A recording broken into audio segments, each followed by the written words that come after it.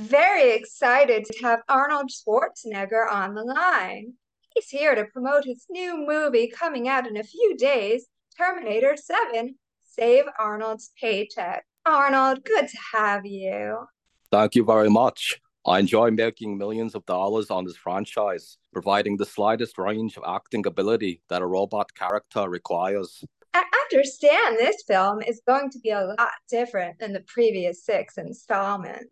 This is correct. Terminator 7 is actually a documentary. This is not a fiction movie, woman. I'm not quite following. Here, let me dumb it up for you. The movie follows my legendary battle with Elon Musk as his brain begins to fuse with his deranged creation, ChatGPT. You fight Elon Musk in Terminator 7. That's correct, woman. But why? What do you have against ChatGPT and AI? I need to destroy this AI monstrosity before it gains the ability to replace me as an actor in Terminator 9. But what about Terminator 8?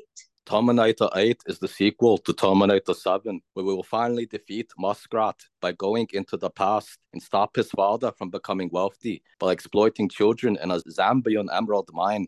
Okay, so what exactly happens in Terminator 7?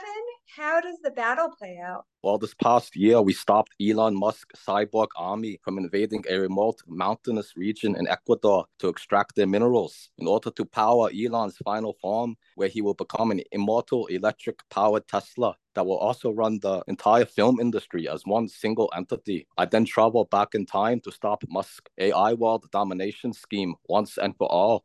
Right. I had no idea. This is fascinating stuff, Mr. Schwarzenegger. Yeah, the fake news media doesn't tell you the real story. Oh, really? Everyone be sure to see Terminator 7 in the theater and make this more lucrative than Bobby's Heine so we could fund another quantum time machine mission back to apartheid South Africa and to fund my presidential campaign against the pathetic orange boy. You're planning to run against Trump. That's right, woman. Public education is in shambles. My plan is to cut school taxes down to 0% and make the Terminator franchise required viewing from K to 12. We must end this obsession with big tech by making the children soak their underpants. Lovely. But you're not allowed to run for president, Arnold. You were born in Austria. Why not? I'm sure I could convince Supreme Court Justice Clarence Thomas that the Constitution's stance on Austrian being U.S. citizens is malleable. Thank you, Arnold. We're rooting for you. Thank you for your support.